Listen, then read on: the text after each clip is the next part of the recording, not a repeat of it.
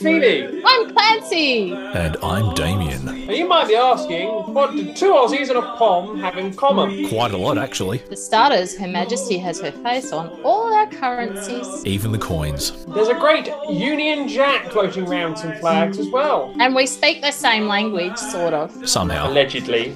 And we love winding each other up. What are we doing here then? Winding you up. But anyway, on this show, we discuss current Australian politics, We take a look at past events. while on a mission to ensure the Governor-General stays in their job. What? I didn't sign up for this. What? It's in the show's name, Phoebe. Welcome to Let's Save the Governor-General. No, I don't want to. Kick him out. What about her? Or her. No, let's just not have a Governor General. Let's have a republic. With who as president? Not ScoMo. President ScoMo! President ScoMo! No, President Julia Gillard. President Craig Kelly. Oh, there you are. Isn't it wonderful to see Chloe and Ellie back together again? Oh, who doesn't love a happy ending? Yeah, and a few familiar faces we weren't expecting back again. You coming out? Yeah, in a second. I think I know what I want to write. Good. Carl, I love you. I love you too.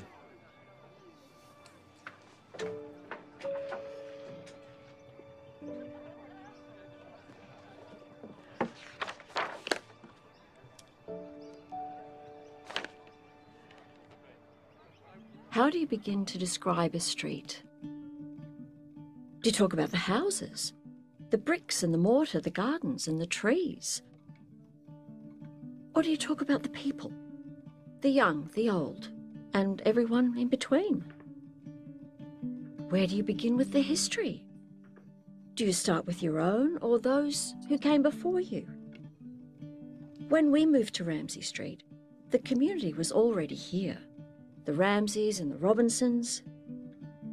The stories from those early days are legendary, and their legacy still lives on today. And their legacy will live on for quite a while, I think, especially with our Antipodean friends. Antipodean or Antipodean?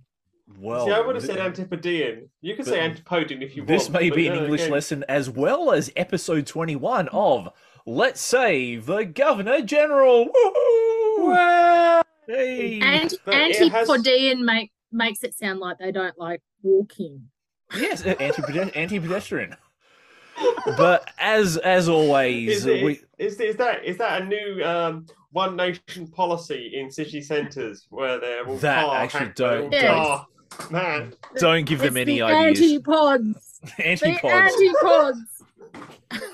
We I will don't- tear up pedestrianised zones in CBD. I don't like it. Melbourne and Please. other cities. Please explain. But no, I am Damien, and I'm joined by two of my closest and wonderful friends, Clancy. Aw. Clancy, how are you, Clancy? I Clancy is two people. am close Clancy and is two wonderful. people. Clancy is two people. Okay, that's a Am I? okay. Damien I said, used I'm to joined be by two two of my people. closest and wonderful people. And then just goes into Clancy. Doesn't say me at all. Just Oh, and then I was going to throw over to you, but if you're going to be a bitch about it, then fine. I'll just, you bastard. You bastard. that is me. That is me, and the very unpleasant and very dour Phoebe J. Rose. I'm about as dour as the Dowager Countess was from Downton Abbey, shall we say. Okay, fair enough. I was reading a statistic. Wonderfully- I was reading a statistic yesterday that said that British people on average are miserable for an average of 1 hour 56 minutes per day. And you're going to be with us for the next. No. That's just Conservative Party voters who are choosing between the billionaires and the batshit. Okay. I was going to say you're going to be with us for the next 2 hours, Phoebe. So hey, there you go. You can work out your average. There. No, Phoebe. In all seriousness, how are you? I am wonderful. I'm getting ready to go to a music festival next weekend. So yes, I have bought myself Which a one's tent. big day out? Bloodstock Music Festival. Bloodstock. It's a heavy metal Bloodstock music music. festival. Oh, in in a that case, field. I'm in. Okay. I'm definitely in. There is a We recently had a music festival here in Australia that was a complete disaster Washout. and got washed out. It was a washout. Quite literally. Which, It was a which washout. festival was this? The Byron Bay Music Festival. Was it Byron Bay? Yeah. I know it was in Byron Bay. I forget what. No. It was the one before that. What was it? No, hold on. I can't remember now. That's how much I, go to music But festivals. yes, I don't think I've actually. I got a very good deal today. I did. I went to a local camping supply store today. Sorry, Yeah, Phoebe. mate. It was Splendor in the Grass. Splendor in the Splendor Grass in the Grass. got washed out completely because It wasn't very splendorous. no, it wasn't much grass either with all the rain around. No, it was the mud. Yes, Can we have some rain over here, please? Yeah, sure. All right, we'll send some your way. So you got a very good deal at the hardware store. No, at the camping supply store. Oh, close, wasn't too far off. Well, I do need to go to the hardware store because I need to get some tent pegs tomorrow. Anyway, that's a thing for another day.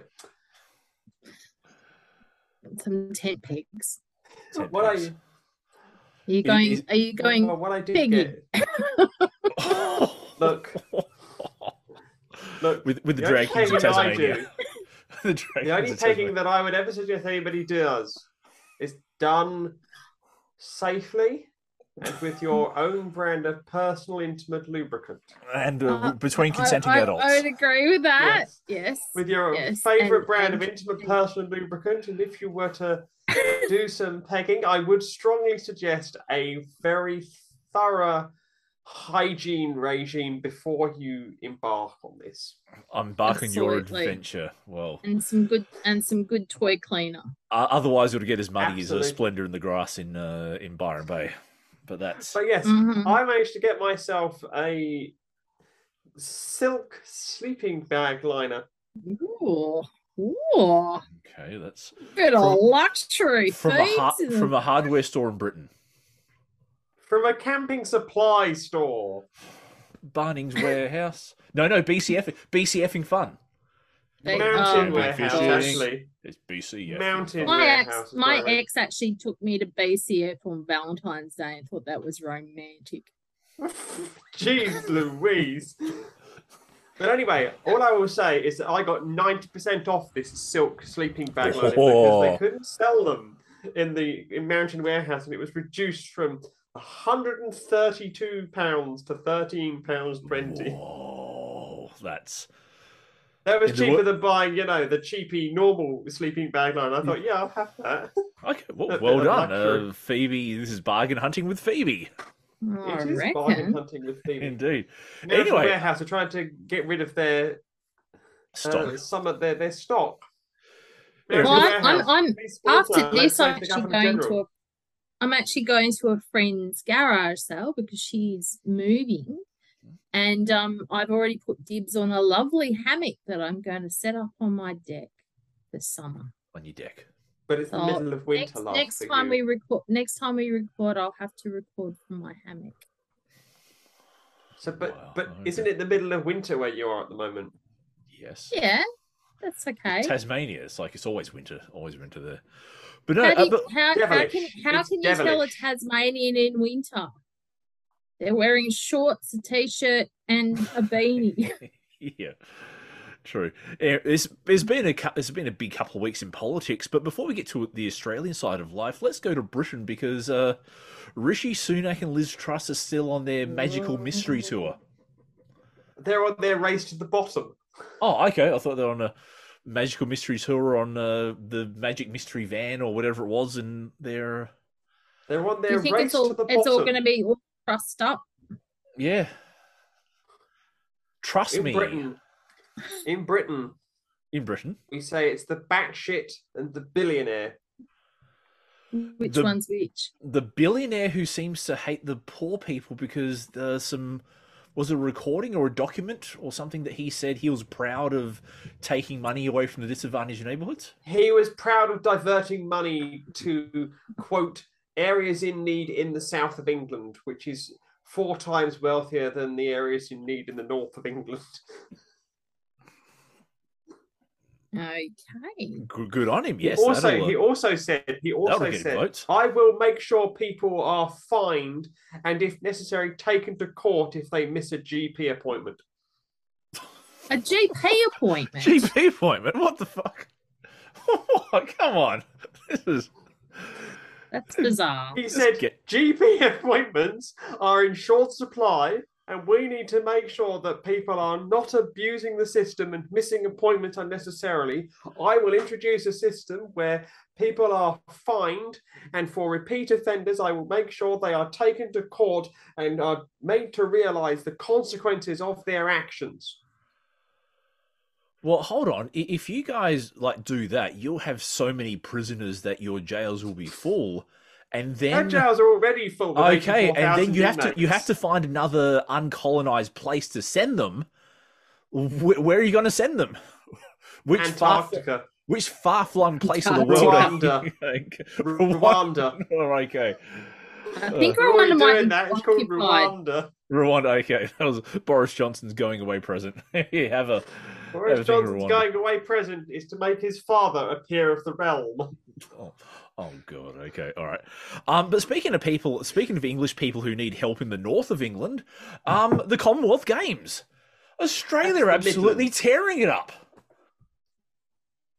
You aren't going to win the cricket. We've already got like 452,000 gold medals. You couldn't beat Fiji in sevens. Yeah, because their women are stronger than ours. Yeah, but the men beat you as well.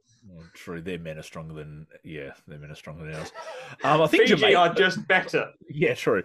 Jamaica also beat us in the netball at one stage as well. And England beat you in the netball too. I don't care about that. That's just that we were just having a rough day. That's just. But no, Australia loves the Commonwealth Games because there's no Britain or Russia or China, so we win all the gold medals they wouldn't win at the Olympics. So, are you saying that England doesn't fulfil adequately the void left when it is made to stand on its own 2 feet like it should be? Sometimes yes, sometimes no. It depends. Depends on what sport we're talking about. Yeah, like you guys do okay in the cricket, but yeah. Did you see the crash at the cycling? Yes, I did. That is horrible. I've fallen off my bike. That was really scary. I've fallen off my bike a couple of times in my life, and that really bloody hurt. But doing it at like 50, 60k an hour when you're just wearing Lycra. Yeah. Yeah, that would I think there's like 20 people involved in a pile up, and you saw literally the bodies flying over the pile of bikes. Yeah, that was really scary. All I will say is that you have a real problem in the cricket. You do. Do I now? Oh, because you're going to lose. Oh, really, really? Yeah, I say that you're going to lose because you're facing a team that beat England, so therefore you're going to lose. Yeah, okay, fair enough. Fair enough. You're facing the Indians on the 7th of August. Oh, which is today. Oh, there we go. Well, the closing ceremony is today as well. So once this is all over and done with, it won't really matter, and we'll go back to beating you at tennis, proper cricket. Oh, will you now? At Test cricket, rugby, league. And so, how are you doing in the Test cricket standings then? How are you doing? Let's see. I wonder. I think there's more talk about David Warne trying to come back into the captaincy than there is. You've had about as much turmoil in your captaincy as the England team has with its captaincy recently. Oh, look, from the ICCcricket.com. I think Australia is actually ranked number 1. Let me just load up this page. Yes, Australia. Yes. Actually, I might just share this screen, Phoebe, just to, Sorry, Clancy, you haven't said a word, you poor duck. We will get I don't know what the hell you're talking about. So cricket. I'm just don't Cricket, Commonwealth Games. Yeah, exactly. Hey, look, number 1, Australia. Anything that has sport there, I just don't. But could you please tell me how they've worked that out? Because if you look below at India, it says points. 3,318. But look at the rating. Australia. Points. Look at the rating. 2,439. Look at the rating. England. Points. 3,909. Yeah. We spend our points better. That's all we can say. Oh boy! Yeah, And right. speaking of spending points better, oh boy, here we go, Matthew Guy. Let's finally get to Australia and let's get to something that does involve balls. Well, it involves balls, but a different kind of balls. The balls of Matthew Guy's chief of staff. What's the dude's name? Why are we going there? Because it was the top of my talking points as I. Okay, yes, I'll grant you that. So his balls are the top of your talking points. Well, the balls Bollocks! It's just bollocks. of the balls Bollocks. of It's all bollocks as far as I'm concerned. the balls of Mitch Catlin to ask a billionaire Liberal donor to pay, how much was it? $100,000 in secret payments to fund the Liberal Party. Oh boy. Oh, there's a surprise. There's a surprise. Well, look, it's Politician takes money under the table. In shock, shock, horror, horror. I know. It's like, whoa, what a.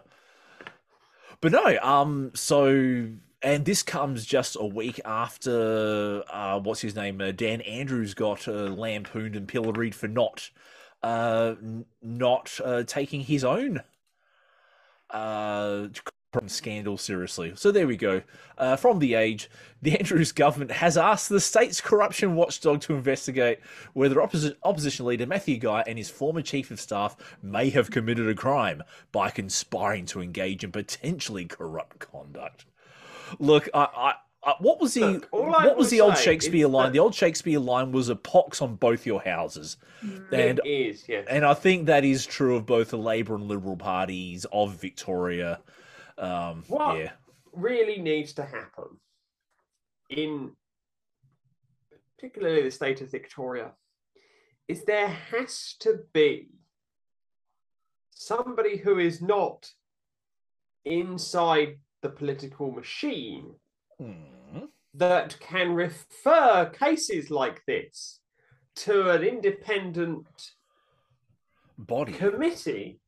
Yes. Called, I don't know, an anti-corruption committee. But we already have one, Phoebe. This is the thing. But why is it not saying, everybody should have to go through all of the same rigmarole that every other sod does? What do you mean? So what I mean is, it should be, in my opinion, more of an automated system. Okay. Where anybody with credible evidence, so say a journalist, for example, uncovers this, they can then say, look, I have found this nonsense on this person. Please investigate. As opposed to it all going through good old Dan's apparatus. Yes. Well, it is interesting. Sorry. Really, the whole thing should be independent. So precisely, that's what I'm getting at. Yeah, exactly. So it should be a completely independent organisation that the government has no jurisdiction over, and things get referred to them by whoever sees them. Well, it is interesting you say that. It is interesting you'll say that because the head of IBAC, the Independent Broad-Based Anti-Corruption Commission, has asked for independent funding. Because he wants, funding removed from the discretion of the government of the day and given to the state parliament. Which is interesting because if the government doesn't like what IBAC is doing, then hey, we'll cut your funding, and that means you can't get things done, which slows the wheels of justice. Not only does it slow the wheels of justice, it is sub judice. Oh, those of you who don't know my Latin, Latin. It's a political interference in the legal process, which is a big no-no. Because do you know what that does? It takes this thing called the rule of law. Oh. And it has the politician lower their trousers, squat over it, and then dump some bricks of shit onto it. Well, there you go. That's a great... I'm sure that's in University of Melbourne Legal 101, sub judice, taking a shit over the rule of law. If you break sub judice, you take a shit on the rule of law. Indeed. And then you got Clancy going, what on earth am I listening to? Yeah, exactly. This is English and Latin with Phoebe. It's a bunch of turd talk. It's a bit It shitty, this is. conversation, isn't it? But yeah, just the whole thing.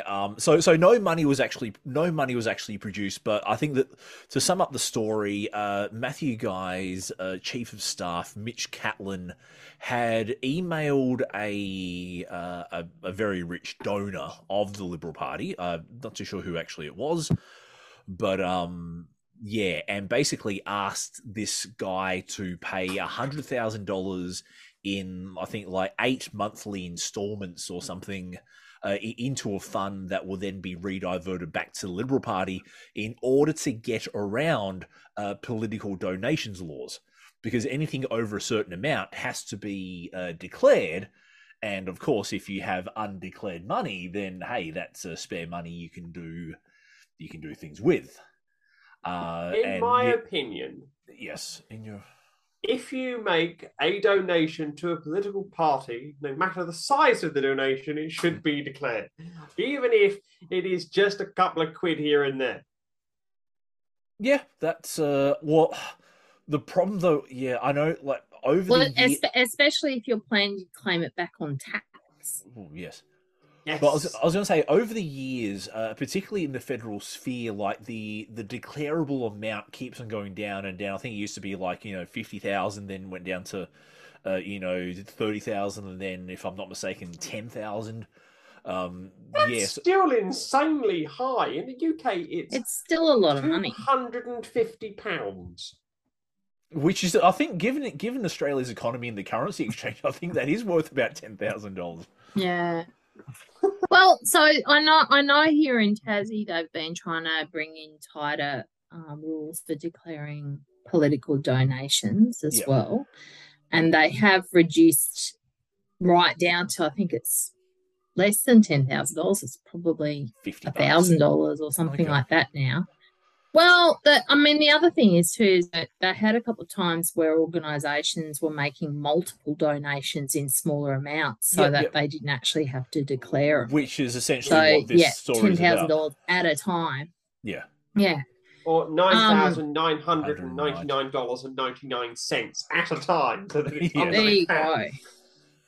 But I mean, the ultimate question then has to be, what were they hoping to gain from the donations? Money makes the world go around, Clancy. There's a song that I quite like. It's by a Swedish pop group. ABBA? That won the Eurovision Song Contest. Money, money, money. Money, money, money. Must be funny, boom, boom. Oh wow, we're covering all bases today. Well, actually, there's a nice little segue talking about singing groups. Is Judith Durham died? Oh yes, very recent. She passed away just last. Well, the news came out just yesterday. Yeah. So at the age of 77. No, she was much older than that. Really? I thought. Yeah. Let's see if I can think 89. Let's see if I can find Judith Durham in. I think I thought she. Anyway, no, keep going, Clarence. There you go. Yes. There she is. Where was she? I didn't see her. You just scrolled past her. Oh. Poor old Judith. Do you know that actually they had number ones in at the same time as the Beatles? Well, there we go. That's. Oh, there we go. Yes, there is a. There you go. Because there was Hey There, Georgia Girl. Yep. The carnival is over, Morningtown Ride. And I think they did We Are One. Of course, she's a Tassie. She's a Tassie girl. Is she? Says here she was born in Essendon. Well, she went to school here. Ah, she went to Fane School in Hobart. Yeah. Where is Fane School? Barn School. Barn School. Oh god. Oh god. Okay. Yes. Yeah. English lessons with Clancy. Well, Tassie's weird like this. Yeah. True. True. True. Like Strawn. Strahan is STRAHAN. Yep. Yeah, and then we've got two derbies. One's Derby, one's Derby. They're both spelt the same way. Of course. But no, she will be. I think she's one of those musicians who is just universally loved. There was hardly a controversy about her career. There was hardly any sex scandals. There was no drug. She didn't go on a drug bender and smash up the stage. What a boring individual. She just had a fantastic voice. Yeah, exactly. What a She has a boring fantastic individual. And and she was the leader. Mind you, she did change her name. She did change her name because her real name was Cock. Yes, Judith Cock. Mm. So Durham was probably a wise choice. Yes, wonder where she got that from. But anyway, that's But no, very very good segue there. Clancy. Now, next on the talking point. So this is going to be more up Phoebe's alley. I don't mean that in any sexual way whatsoever. Brighton secondary college students drawing swastikas trying to be edgy, says former teacher.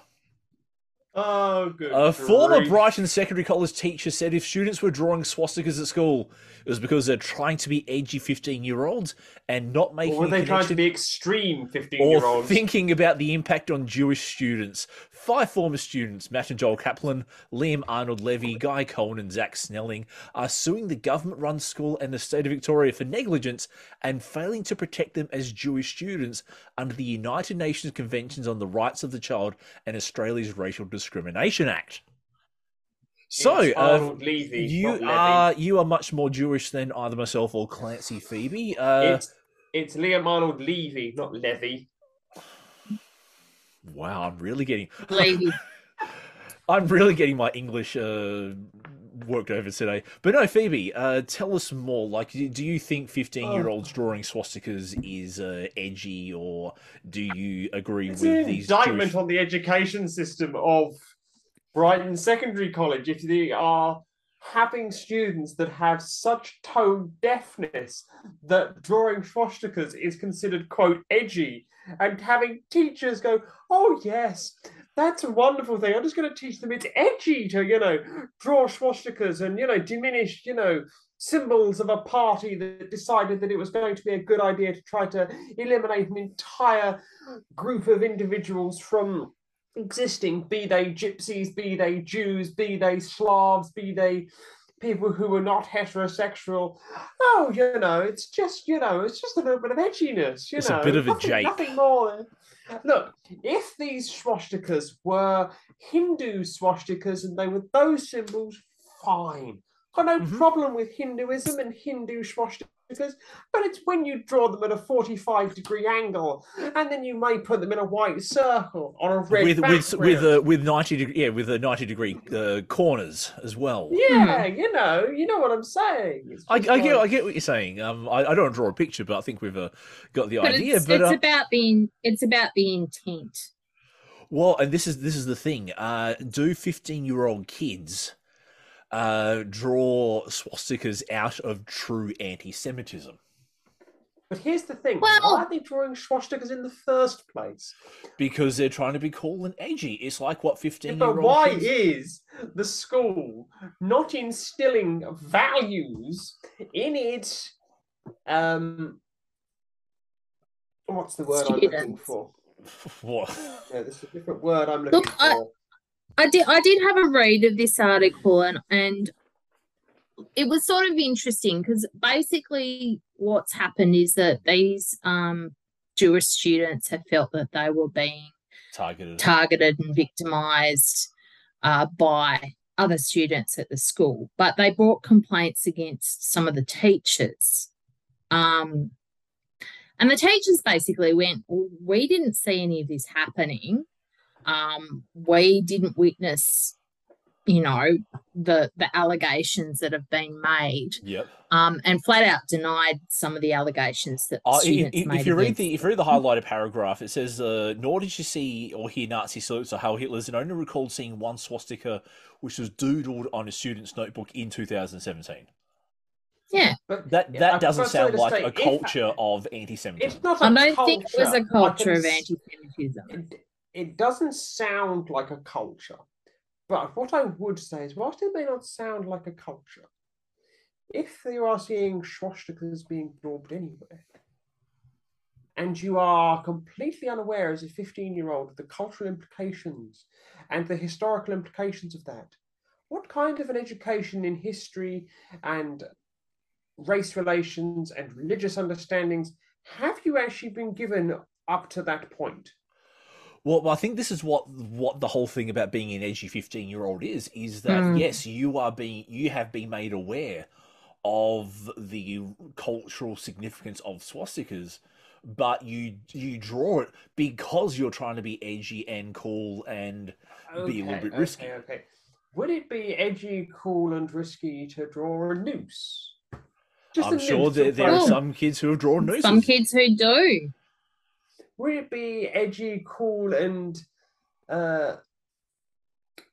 whatever other words are synonymous here, to draw, two rectangles with a plane and some flames coming out of it? Would that be edgy, cool, and would that be edgy, back in my high school? Yes, that would have been yes.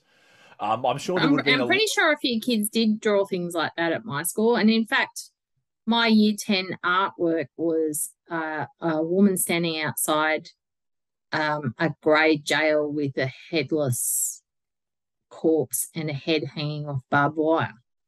And that's slightly different. That's an intentional political statement in a work of art. And my teacher tried to send me to the psychologist, but I think kids are always trying to push the boundaries. Kids are always trying to push the boundaries, and they're not always aware of the hurt that it can cause or the offence that it can cause. I'm not excusing that behaviour, and I do agree with Phoebe to an extent that these children should have probably had a little bit more history and understanding of history. Yep. And maybe that's how the school should have addressed the allegations. But, at the same time, when I was in high school, very little Aboriginal history was taught at our school.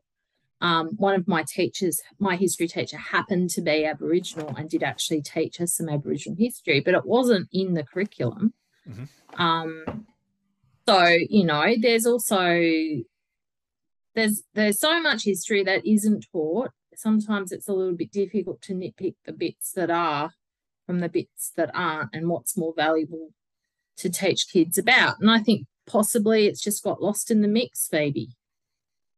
It may be very well that it's got lost in the mix, but this should be handled completely differently with public statements.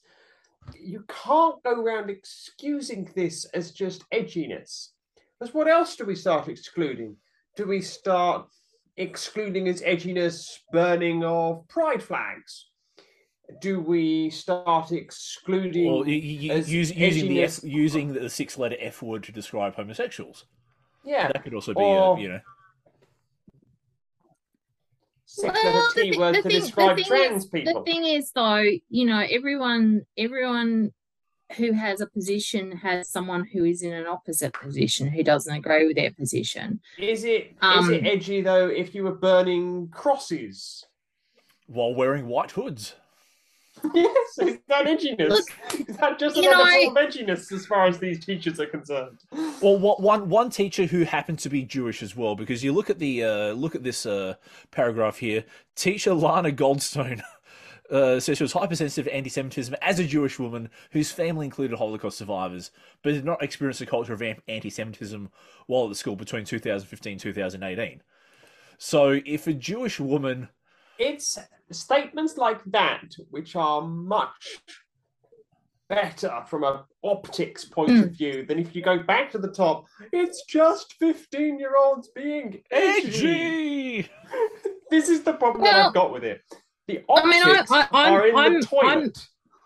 I'm more concerned by the fact that, these 3 Jewish students were so offended by certain things that they felt they had to shout at teachers about things that were supposedly happening. Well, one of them got Look, offended. One of them got offended by a teacher saying shalom in front of the Yeah. class, Yeah. humiliated him Well, and what I will contributed say- to him hiding his Jewish identity.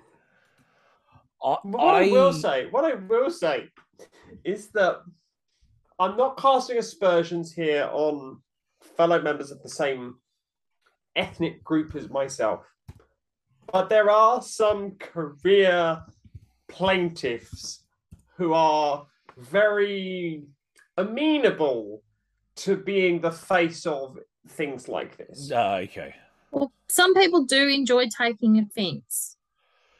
This is my point. This is Yes. my point. I'm If agreeing you're with you. taking offence by someone saying shalom to you, You've got bigger problems.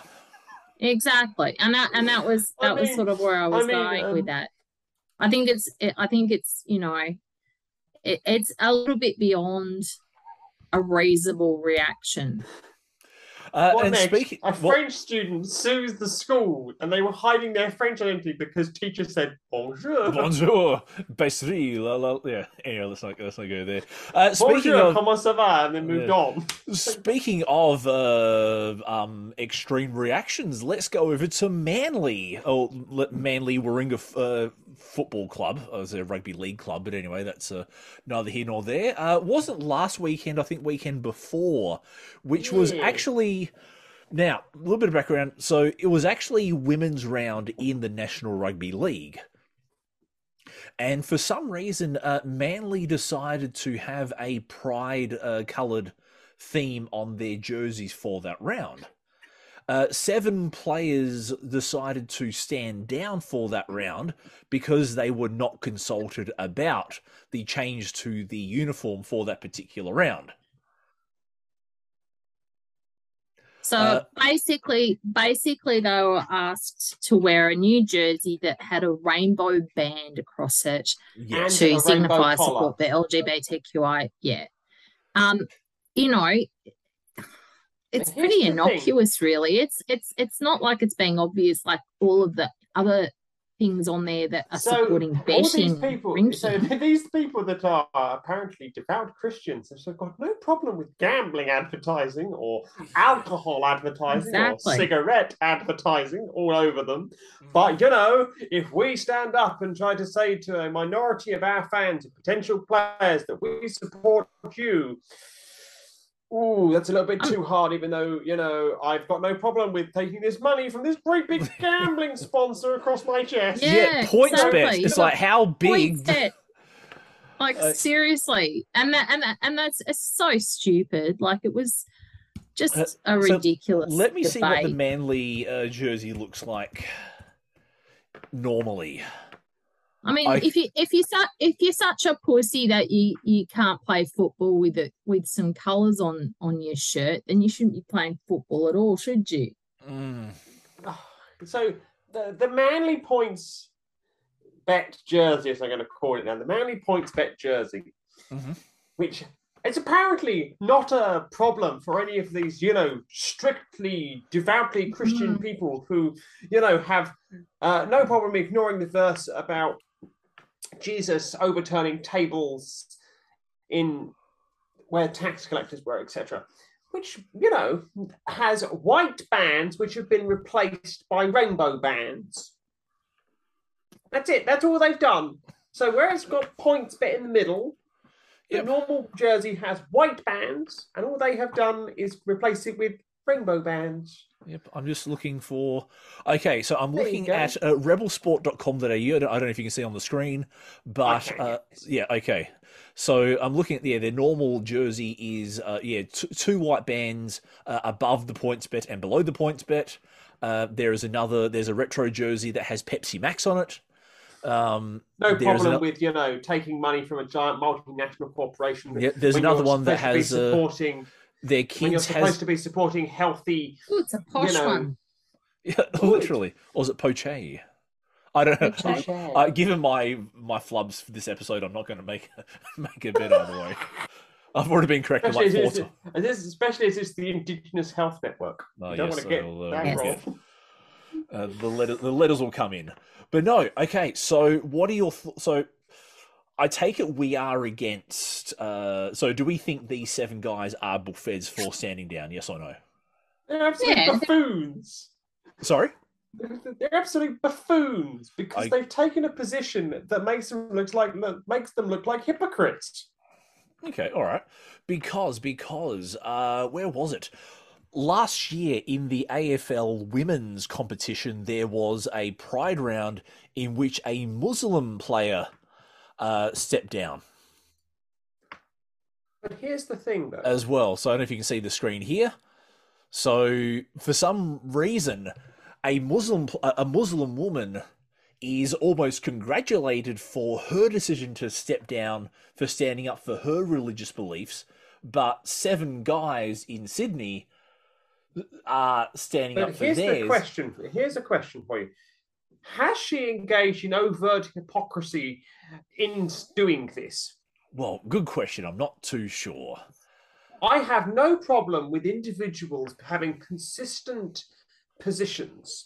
Yes. What I have a problem with is rank hypocrisy on these issues. Mm-hmm. Yep. That is my problem. If she has engaged in rank hypocrisy in the same way that these 7 males have engaged in rank hypocrisy, then I would treat her exactly the same. If she has not engaged in rank hypocrisy and has been consistent, so for example, as a Muslim, does she reject money from alcohol? Yeah, precisely. Does she reject money from alcohol sponsorship as well? And tobacco as well? Or gambling, or... Yeah, whatever, yes. Does she... And so, for example, if a Jehovah's Witness was on the team and they were to say, look, I believe this is a political statement, I don't get involved in politics because of my religion, and they were consistent throughout that. So say, for example, they refused to meet with politicians, they refused to meet with state officials, for example, who were in political positions, and they refused to be involved with this from a government and political body. That would be fine. But it's the rank hypocrisy that I've got a problem with. Well, their reason for standing down was they weren't consulted. But the problem is, like, whenever were they consulted with the jersey to start with? Good question. And I think, like, with every single, like, whenever there's a themed round, let's say there's like an Indigenous round, they will change the jersey temporarily to match to have an Indigenous pattern on there. When that gets changed, are they then consulted about that? And I take it no, but is there an issue? No. It's only when the lack of consultation hits at their inherent bigotry. Yes, that's probably the... Pretty much. Pretty much, yes. Yep. So these individuals, whilst they may be thinking that, oh yes, I'm just standing up and I'm going to look as if I'm a principled individual, they've actually made themselves look like complete morons and hypocritical idiots who have just shouted from the rooftops to every person out there, I am a homophobic bigot! Yes. Well, Phoebe, they are playing football. So, I'm not sure if you can credit them with very high intelligence to begin with. It's not football, Clarence. Do not know. It's not football. It's not football. Don't not denigrate the world football. Game.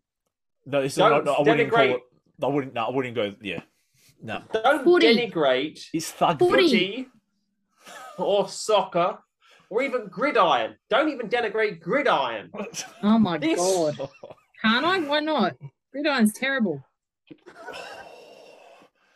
Is there a bounce button? Is there like a button I can click to, Oh, Jesus! The blasphemy on the show. This is. I'm very egalitarian in my disguise. You are indeed. Well, look. This may be one more thing to thank Israel Folau for. Just hey, let's, don't get me started on Israel Folau. No, but his wife. I do love the response of his wife. I don't know if you can see this. I saw that.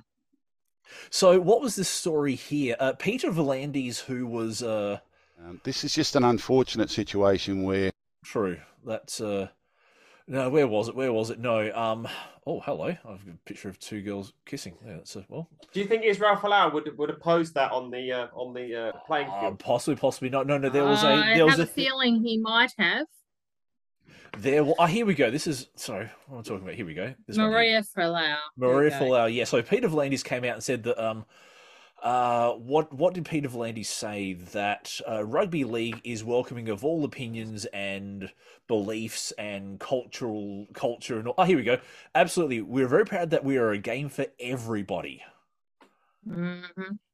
But it seems including that, Israel Folau, except for Israel Folau, because Maria Folau has come out and said, "What is Izzy? A donkey?" What? Start again. Okay. So Peter V'landys said, "We're all human beings at the end of the day, but at the same time, you have to respect the players' religious and cultural beliefs. Those players are taking a stance, and they have every right to." To which Maria Folau has posted on Instagram, "We're all human beings at the end of the day. So what's Israel? My husband, a donkey?"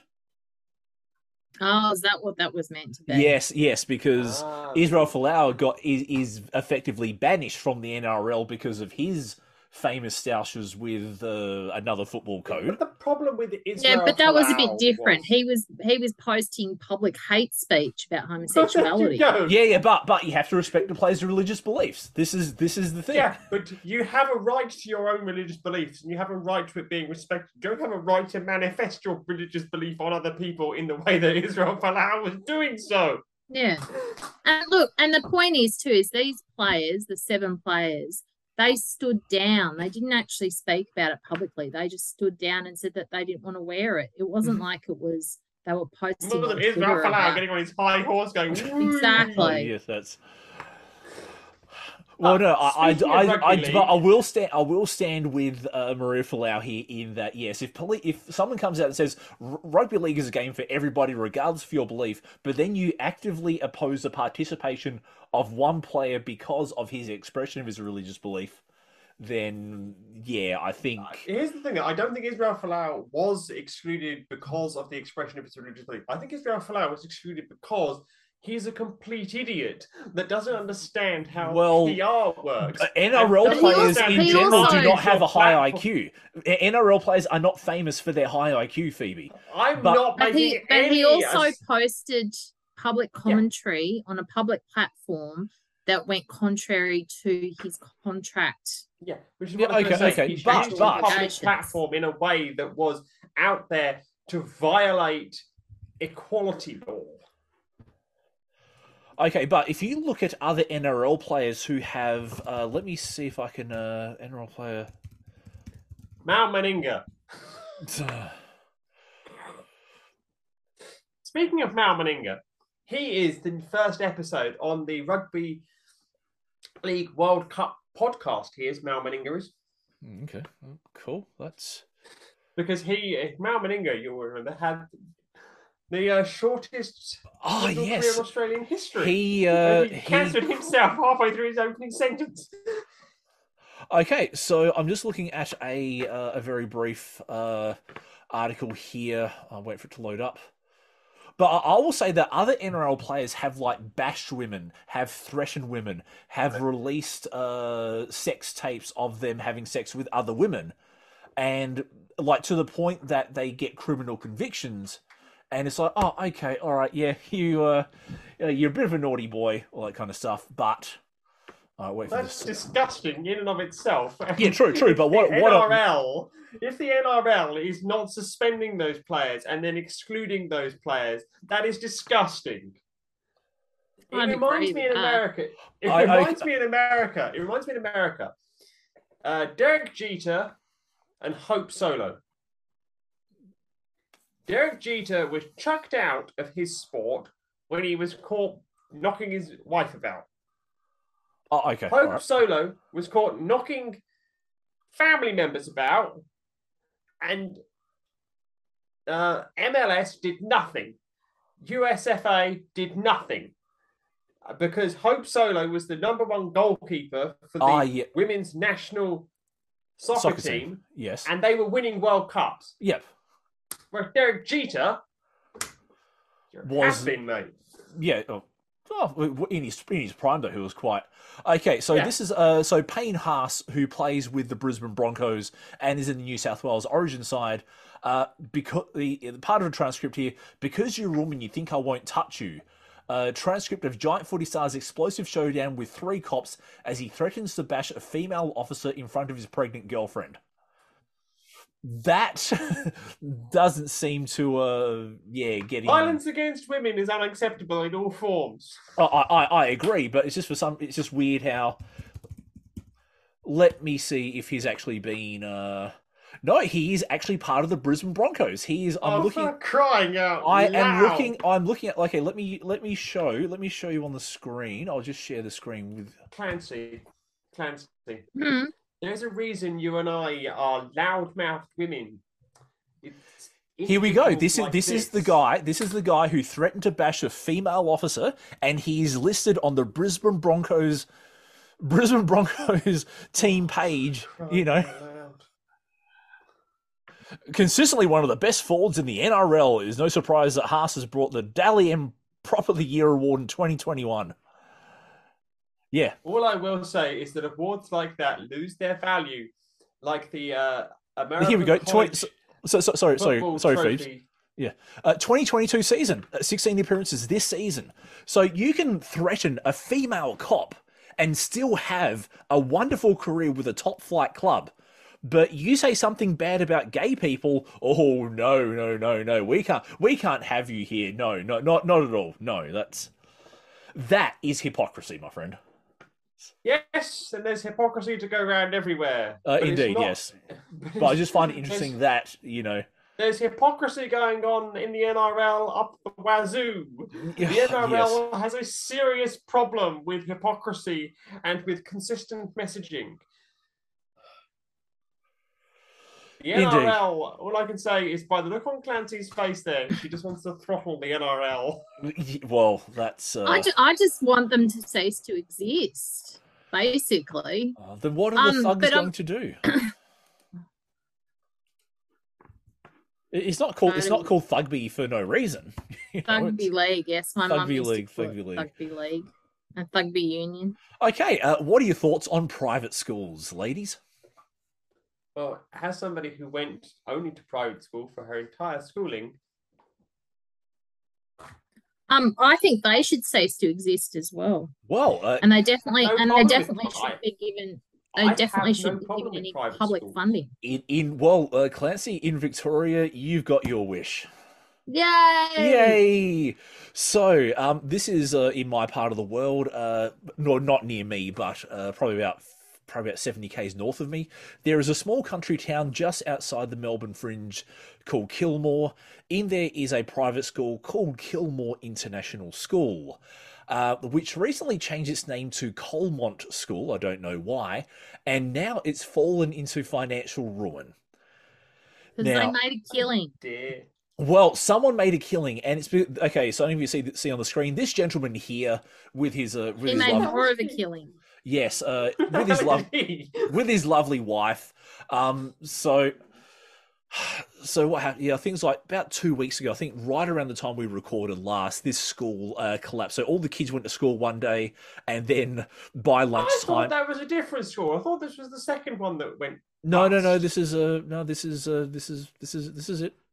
They shut their doors. They shut their Is doors. this the one in New Brighton? Yeah. Wasn't there one in New Brighton? Is this the one? I don't know where New Brighton is. No, Brighton. You're talking about. We had a problem with Brighton. Is there such a problem with Brighton that they need to make a new Brighton? Well, there's a few Brightons around, isn't there? There's a Brighton here in Tasmania. There is indeed. So yes, so Colmont School collapsed. All the kids now have to find new schools. New Brighton's in New South Wales. Sorry? New Brighton is a town in New South Wales. Oh, okay. All right. Well, it's I hope it's bright and shiny and new, as the name implies. But back to the real issues of the day. So what happened here? So the kids were basically kicked out of their school by lunchtime, and on the news, there's a whole bunch of kids crying and parents crying in there. But because this is a very pricey private school, all the parents are crying in front of their very large BMWs and Mercedes and, Teslas. And I'm no socialist by any means, but I don't feel too much sympathy, for... I feel sorry for the kids who have had their education disrupted, but I don't feel too much for the parents crying in front of their Teslas, if you get what I mean. No, I tend to agree with you. So But yeah, they also ran the international baccalaureate degree too. They had a lot of international students. Yes. So one of the reasons they collapsed was because of the COVID, the border lockdowns. Was that the very so I think in this school, international students were being charged like $36,000 a year, which is quite pricey. And the average wage in this part of the world. Yeah, it's about you're looking at a good half a year's 2/3 of a year's salary for that. So that. But now the other reason why this school collapsed, and it goes back to this picture that I had showed you before. So this gentleman here, Ray Whitmer, who founded the school back in the 1980s. He had set up some very elaborate contracts. There was a contract to run the grounds and the property and the intellectual property of the school, and there was a Chinese organization that was contracted to actually run the school, and they all had to pay rent to this man here, Ray Whitmer, which went to like a few $1 million a year. Yeah. That's always suspicious. Yes. What is always suspicious? And he was charging some other weird fees too, like license fees for the use of the name and things like that. Which is the intellectual property. Okay, so so he received $3,870,666 in rent. Rent? Yes, rent. You could have bought the property Whitner for that confirmed much he was money. paid $10 million from the school over 20 years to let it use the Kilmore International School name, uniforms and other intellectual property. That's, I don't know. And then the monies were paid under an open-ended licensing agreement the school board entered into when he was the board chairman. Shock! Horror! Maybe I'm in the wrong profession. Maybe I should open a school. Yep. Nancy, I'll come down to Taz. We'll find a nice bit of real estate in Hobart and we'll set one up together. Oh, no, real estate in Hobart's hard to come by now. It's pretty expensive here. You just don't... No. You don't need to buy it. You just need to get somebody to pay you for the licensing rights to use your name on their real estate. Oh, yeah. The Chinese company that brought the Kilmore School assets operates a school in the island province of Hainan. So basically there's a Chinese company that is actually running an Australian school because that's what you do. Yes, that's yes. But no, apparently there were warnings, like someone had actually blown the whistle to ASIC, who let me see if I can actually find warnings like Mal Meninga about his own political career. Here we go. The whistleblower complaint which ASIC did not investigate. What a fucking surprise. What a fucking surprise. For goodness sakes. Indeed. Why, oh, why? Oh. Anyway, speaking of bad decisions and silly ideas, let's go to the Senate. Let's go to our favourite orange-haired senator, Pauline Hanson, who apparently said about Bali. Bali was totally different to other countries when it came to disease control. Cattle roam the street, cattle shit on the ground, people walk in that shit. That shit is then brought back in their clothing and on their person and back into this country. Yes, you're reaching there, Pauline. You really are reaching. Actually, as someone who is kind of familiar... It's true, though. As someone who's familiar with Indonesian culture, it may very well be true, but I think that she is reaching the because I think that we're looking at the embodiment of shit in the Australian Senate whenever we look at Pauline I don't know. Hanson. We will get to that in a sec. Don't you worry about that. Well, But she's obviously quite happy to shit where she eats, but you know, it is true. But a member of President Joko Widodo's cabinet, Santiago Uno, has kind of come back against those comments by Pauline Hanson and well, yes, don't disturb our peace. Don't disturb our peace. Basically, it was a criticism of the fact that they've got a foot and mouth outbreak in Bali. Yes. And they were asking people who were returning from Bali to sterilize their shoes on these, which is a perfectly reasonable request. That is completely reasonable. Yes, on these like little soaking mats or something, like you step on them and this little acid wash goes over your feet a few times and kills the germs. Commonplace when you enter farms in England for decades. Yeah, I mean, I have a farming-based degree, and I mean, when I was actually working in that industry, when I used to go to America, I used to have to fill out these great long questionnaires because of my then profession. And it was like, are you bringing your work overalls with you on this trip? No. Why the blinking heck would I do that? It's an holiday, mate. I'm not working here. Do you wear this footwear whilst you are tending to cattle? No. Look, the thing is, I have been to Bali and promised myself I would never return. Okay. Didn't have a good experience in Bali. Too many beaches. Yeah, too many beaches and Bali bellies and infections as well. I've had Bali. I didn't have a good experience at all. I would have liked to have travelled more widely in Indonesia, in the country, not in Legian, which is where I was based. But unfortunately, I didn't get that opportunity. I made the mistake of going with a couple of gay friends of mine from university, and all they wanted to do was go to expat drag queen bars. Oh. So yeah. It's not. I got propositioned by a lovely Javanese drag queen, but you know that was probably the high point of my whole trip. Oh, okay. But they do have cattle in the streets, and they, you know, it depends where you go, of course. Well, but you know, I think it's a perfectly. It's a reasonable request for a fact that they're having a foot and mouth outbreak to request that return travellers do practice some basic hygiene measures to stop spreading it. Yeah, indeed. I have no problem with what's being said here, but it's the way that it has been enunciated by. Well, by Senator Hanson. Pauline's never been known for her tact. No. Phoebe, we are talking about the woman who, when lots of African migrants... Wear a burqa on the floor of the Senate. Yeah, she wore a burqa on the floor. Okay, that's one thing she's done. Actually, I've got a funny little aside about the burqa story, which is a nice segue into something else that's happened recently. Go on, you scallywag. So we've just had our first, and one of the youngest and first Muslim senators into Parliament.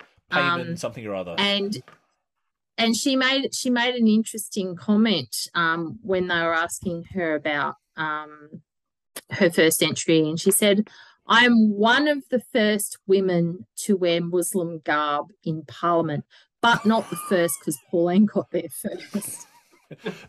Fatima Payman from Western Australia. Yes.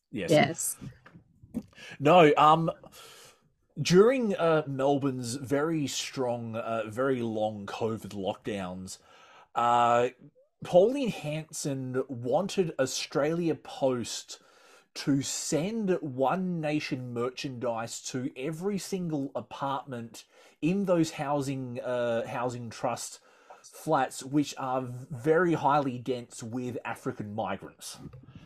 I'll see if I can find the actual story. But yeah, so Pauline Hanson is not noted for her. She's tactless. Yes, tactless. Mm-hmm. I think that's the polite way of describing. Stubby holders. That's right. Yes, she wanted stubby holders with her picture on it on one side, and then I've got the guts to say what you're thinking on the other, to a very highly, to a very high Muslim concentration area. Stubby holders for Muslims. Stubby holders.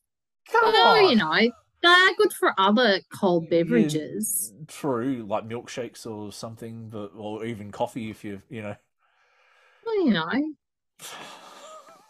And it's not just for beer. True, but this was just after she had. Oh, I might have to put this on the screen as well because it's almost comical. Okay, where was it? Ah, and so she had just. I'll highlight it here. She just called those towers places like full of alcoholics and drug addicts. And then she wanted these stubby holders that had no hard feelings written on them to be sent to these African migrants. Did Australia The Post tell her where to go? alcoholics, the alcoholic Muslims. Yes. Did Australia Post tell her to sod off? No, because Christine Holgate here needed Pauline Hanson's support in the Senate to allow changes to be made to the Australia Post Charter. Oh, that's right. She was the one that got sacked for giving Watches. out Giving out watches, yes. But I remember that. Yeah, there's an episode. There's actually an episode we could do sometime later on. But yeah. So rather than tell her to sod off, Christine Holgate said, I will entertain your idea. Let me think about it for a while. Australia Post threatened to go to the AFP unless the City of Melbourne delivered more than 100 One Nation branded stubby holders to residents of North Melbourne public housing towers that were at the time in July under COVID lockdown rules to prevent the spread of COVID-19.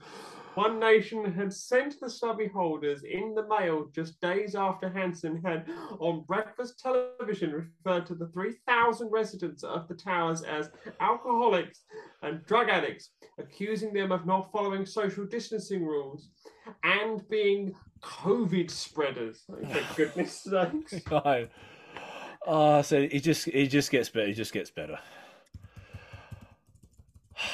Yep. Where was it? There was Hate is cheap, says Melbourne Tower resident after Pauline Hanson's stubby holder stunt. Yes, that's here we go. So the Age report, you read about that there, but yes, they were. But yeah, basically, Christine Holgate needed Senator Hanson's support, because they need to make legislative changes to the to the charter. But speaking of Senator Pauline Hanson, who has she upset this time? She has upset the Indigenous people of Australia. Oh, I'm so surprised. Yes, because she walked out during the acknowledgement to country. White European woman storms out of ceremony to recognise Indigenous Australians, claiming country is hers, not theirs. Well, it's more ours, not just yours, kind of thing. But So the Senate started. She's claiming squatters' rights with her lovely flare of Irish Celtic hair. Yes, I'm just trying to see where the so this is actually the response to it. But no, where was it? It was either last week or the week before the Senate actually started. Parliament had resumed, and typically at the start of each sitting session, the Speaker of either the lower house or the upper house will read out a statement acknowledging that. I think the Wurundjeri people, as the traditional custodians of the land, they pay respects to the elders, past, present, and future, all that kind of stuff. But and emerging. I also said future. Yeah. But yes, and Senator Hanson kind of walked out on that, And okay, let me see if I can actually find a more detailed article about that. Sorry, I'll. I mean, I'm unsurprised. And You're I'm not even unsurprised. Okay, disappointed. cool. That's. You're unsurprised. Pauline Hanson did something. Look at that lovely red hair. Are you getting ideas about that lovely red hair, don't you? No, I wouldn't go. I wouldn't go that. Wouldn't go that red. Would you go that red, Clancy? Maybe in the face. After a few Is that what bevs. COVID did to you? Is that your long COVID? You go red in the face with long COVID? After a few bevs. I do have rosacea, however, so that doesn't help. But The I have Queensland actually had my hair that red. Okay. Photos? Yep. Photos? Yeah, I've got photos. Okay. As an acknowledgement of country was read by President of the Senate Sue Lines, the Queensland Senator interjected to say she didn't and never would acknowledge Indigenous lands in Australia before walking out.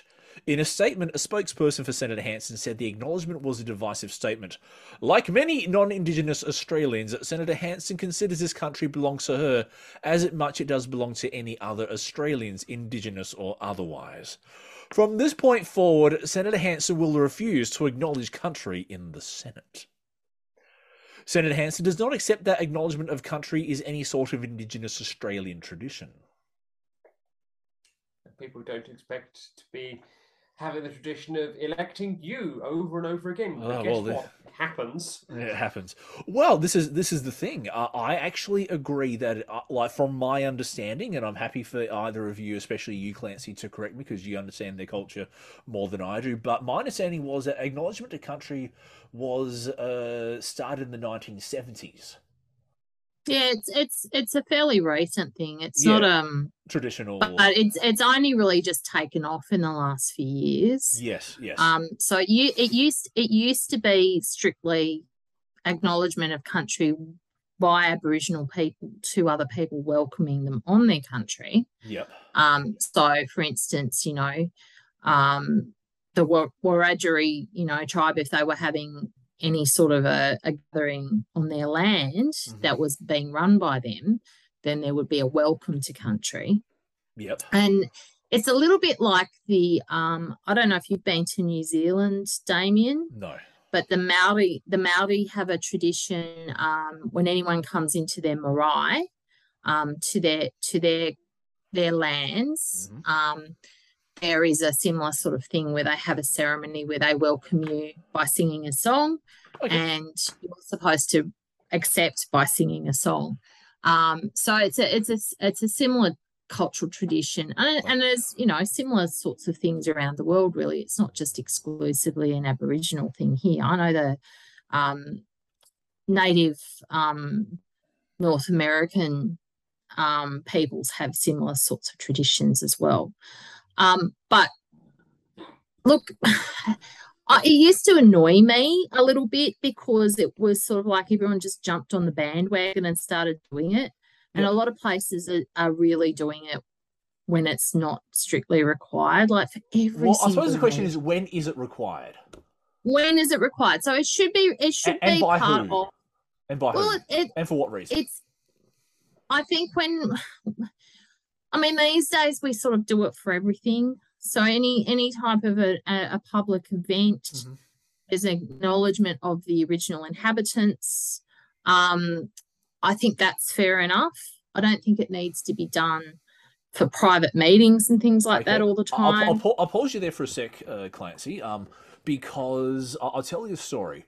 About 5-10 years ago, in my part of Melbourne, the state government was planning on building a youth prison just like in our local government area.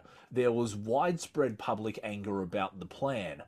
There was a public rally, like a public protest in a very large public meeting place, and our local MP, Joanne Ryan, actually got up on stage, and she actually gave a welcome to country on the stage at this protest about putting a youth prison in the electorate.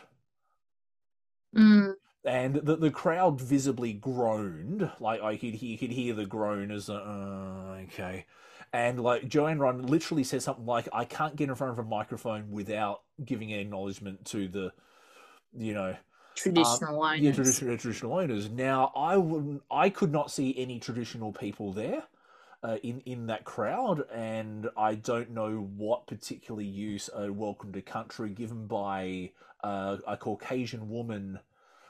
Well, that would have been culturally inappropriate. If she's doing an acknowledgement of country, that's fair enough. So, I mean, I put on events where I've done an acknowledgement of country. Well, no, So, she literally said, I acknowledge the, I forget the name of the yeah, Indigenous so that's people. an acknowledgement of country. A welcome to country is by one of the traditional owners. So you can't do a welcome to country unless you're actually a traditional owner from that country. So, so Okay, but that's I suppose, but who is benefiting from an acknowledgement of country, and how many times do you have to do an acknowledgement of country before it starts to become trite? Like you just do it, you just you do it because you're going through the motions. Yeah, precisely. And again, like who is actually benefiting from there? Like how many times do you have to? It's like saying hello to someone over and over and over and over again. How many times do you have to say hello to someone before it starts to get a bit, a bit much? And look, I agree with you to an extent. It has become part of day-to-day courtesy, I guess, now in a lot of places, and definitely here in Tassie, it's pretty much an occurrence that happens anytime there's any sort of public event. But yeah, I as I said before, I don't think it's necessary for private meetings, but in government, in public service, they've tended to make that a thing as well. So every time we have any sort of meeting at work, they do an acknowledgement. But are there any Indigenous people in the room when that acknowledgement is given? Well, how do you know? How do you know? Someone can say, "Hey, I'm Indigenous. Thank you very much for. I feel better now that the government has acknowledged." Yeah, I think they've just decided that. I'm gonna say, when does it get said so much that it become meaningless? Yeah. And to whose benefit? This is the thing. To whose, like, do Indigenous people feel like does the common Indigenous person on the street feel better knowing that a parliamentarian at a protest about a government prison, has acknowledged? Here's what it feels like. It feels like that they're just patting Indigenous people on the head, going, "Oh yes, thank you very much. We acknowledge that now. Yeah, thanks for your land. Yeah, bugger off. We acknowledge it was yours." Oh, look, and look, I move on now. And look, to a point, like it is a bit condescending in some ways. I agree with you. It is a bit condescending. I haven't really had the conversation with any of my Aboriginal friends, but it is something that the next time something like that comes up in conversation, I'll ask. I did ask one of my friends who's a well-respected elder from Cape Barren Island about doing the wording for it and how it should be phrased, because when I put on an event on Bruny Island, and we did have a very brief chat about how the right way to do it was, and she basically said, look, a lot of places are just, not doing it or overdoing it. Okay, all right. So it really doesn't have to be a big thing. All you really have to do is say, we acknowledge the traditional owners of this land. Yep. It only has to be a couple of sentences. Okay. Like, for example, every bank branch you walk into has an acknowledgement, a plaque with the acknowledgement of country on it. Now, I don't know how many Indigenous people are walking to banks and going, "Hey, this bank has a plaque acknowledging the traditional custodians." Oh, great! Of the land. They give me a loan so I can buy my own land back. Here's the thing, though. Isn't that the same as just like a plaque saying, "Yes, this building was opened by John Smith"? Yeah, true. Yep, that's. And how many people are going, "Oh, yes, isn't it great? John Smith opened this building." Yeah. But I think it's as with any culture or any group, they're not homogenous. I mean, we've had this No. discussion before. Just because you're Aboriginal, it doesn't mean you think like every other Aboriginal person or you agree. Well, this gets to identity politics then as well, Yeah. because what I've noticed, I don't want to get too much of a discussion on this, but with identity politics, if you're Indigenous, you are expected to think like every other Indigenous person. If you are white, you carry the guilt of the white people You're who came supposed 200 to, years. but just because you're white. Sorry, Phoebes? And you're supposed to just because you're white. Like going back to the earlier thing, I, as a Jewish person, am supposed to be grotesquely offended by the swastika. Only ones at a 45-degree angle with a 90-degree turn, but yeah, that's Well, yeah. no, That's there, it. there we go. But this is the thing. It's like, I mean, yes, I used to roll my eyes a fair bit, and still do sometimes because I do think that it's overdone, and I think we do it too much in private settings. I think it's fair enough, as I said, when you're at a public event and you're acknowledging the fact that you're putting on this public event. Okay. We also have it on all our emails now. There's Yes, I always see. like, Yep. you know, in part of our signature. So Yeah, look, I get. it's basically paying lip service. I think now it is, yes. I think it's Yeah. a little bit like saying I love you to your partner so many times that it then kind of loses the meaning. Like Loses its significance. Yeah, exactly. Yeah. Now, just it's like giving a child chocolate every day and saying Yes. it's a treat. Yeah, yes, exactly. Yeah. Now, I was going to say, because right after the Senate President or the Speaker of the House gives the acknowledgement of the country, they go into the Lord's Prayer. And they say the Lord's Prayer so rote and so like robotically and going through the motions and all that.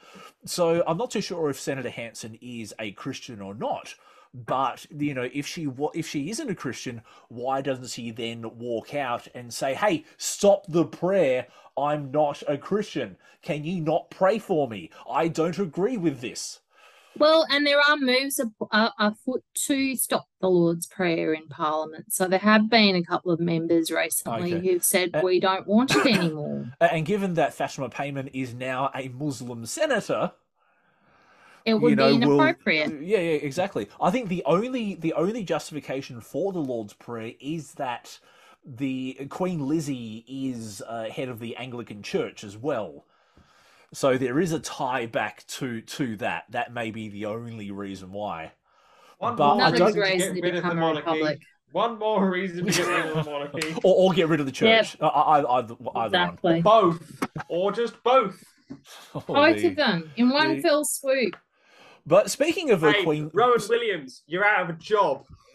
Yeah, there you go. But speaking of Queen Lizzie being put offside, Lydia Thorpe, she... Oh, not her. Oh, yes. Yep, I'm sorry, but yes. Lydia Thorpe. Oh, yes. God. I don't like her, and there is... You're a fan of Lydia Thorpe, Clancy? I have to say I've never actually heard of the woman before. I thought you were going to get up and walk out like Pauline Hanson there. Oh, okay. No, it's just I had a very long jumper on and it was getting very warm in my room because the sun's... We're turning the heat up in Tasmania. Okay, How so dare we use the historically accurate terms like coloniser for the Queen of England?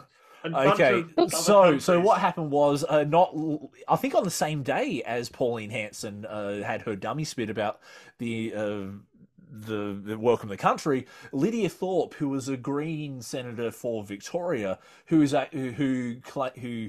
states she's an Indigenous woman. I don't doubt it for a second, but she states that she is. She was being sworn in the Senate, and what actually happened? She I'm trying to work out exactly what happened, but she Do you not have Insta? She colonizing. No. I think she deliberately flubbed the oath she was meant to take. And she basically described the Queen as a colonizer, and then she was warned that unless she says the oath correctly, she will not be a senator. To which she then actually got it right, but then walked back with, like, in a Black Power salute, as you see on the screen there. Mm. It's a solidarity salute as it is now. Black Power, solidarity, whichever one. But yes, yeah. So I'm going to say this.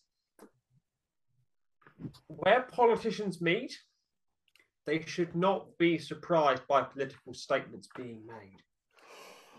Well, but this is the weird thing, though, in that Lydia Thorpe agreed to, how can I say, work in the Senate in the Queen's house.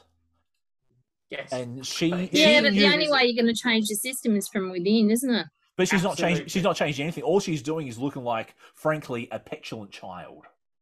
I'm sorry. but I have here's- very little respect for Lydia Thorpe, because to me she seems very hateful, very spiteful, very, I very have a lot of issues with Lydia Thorpe politically, and her as a, how can I say this politely?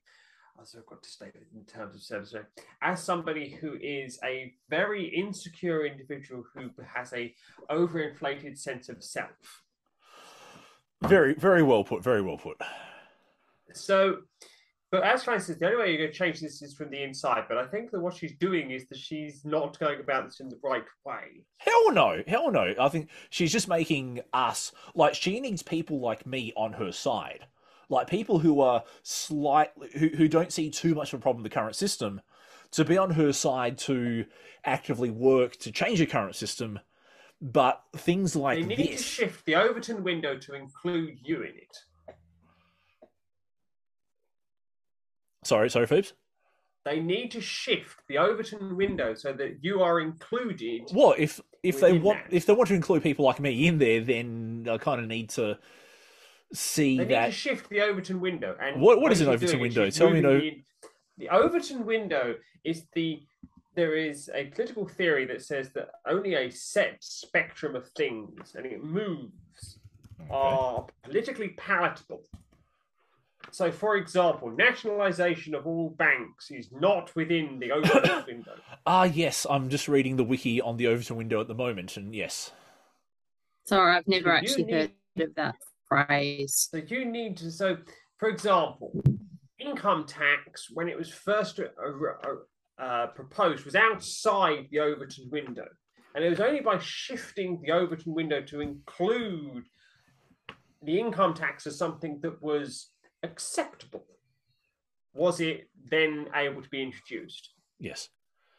Well, there you go, Clarence. It's on the screen. On the screen now. Yeah, I'm just looking it up now. Yeah, and I suppose maybe same-sex marriage is a good example of the Overton window, as long as you're saying, privatisation of banks. In that, it starts off as unthinkable and radical, and then slowly becomes policy. Acceptable. Yeah. See, carbon taxation as well. But As I said, I'm not familiar with Lydia Thorpe, so I come at this from an agnostic. completely unprejudiced point of view. However, if I was in her position, I possibly would have done something similar, because in the article that you were looking at before, someone had actually said, as an aside, that none of us like it. Well, why don't you change it then? Like, seriously, Probably because it goes you know, down to the Constitution or something like that. Because then of the change the freaking Constitution. So that, and we tried 23 23 years ago, and I know. we said no. But this has always been my problem. Tradition is peer pressure from dead people, and I'll tell most you of what the it's not problem with tradition relevant. is. I'll tell you what the problem with tradition is. The problem with tradition is when you end up with 5 idiots on the US Supreme Court saying, well, tradition doesn't have this, that, and the other. So then they go and make laws based on what they think is and isn't tradition. Well, then that's true too. But this is the thing That's too. not what tradition Is is. like, It's just what you think it should be, not how it actually should be. It's just, tradition is one of these things which is the most subjective of things. It's like when people say, oh, it's just common sense. That is one of the most subjective things you can say. Because common sense for me it's like why women take their husband's surname rather than the other way round. Well, just because it's tradition. Because it's tradition as part of marriage that the woman is no Yes. longer her own independent human being. She's now owned by her husband. Absolutely. In Victorian England, you owned 3 things, and you were allowed to do with them as you please. You know, people. What were they, Phoebe? What were they, You were Phoebe? allowed People to forget- own. People They forget were that on- only 30 or 40 years ago, women had to get their husband's signature so they could get their own credit card or a mortgage or, you know, In any of Victorian those England- other things. Yeah. But in Victorian England, a man owned his house, his dog, and his wife, and could do with them as he pleased. pleased. Well, look, Yeah. you remember the old saying, is the man of the house in? Hmm. Because, you know, if you had to, if oh God, for about 2.5 days, I used to work a door-to-door sales job.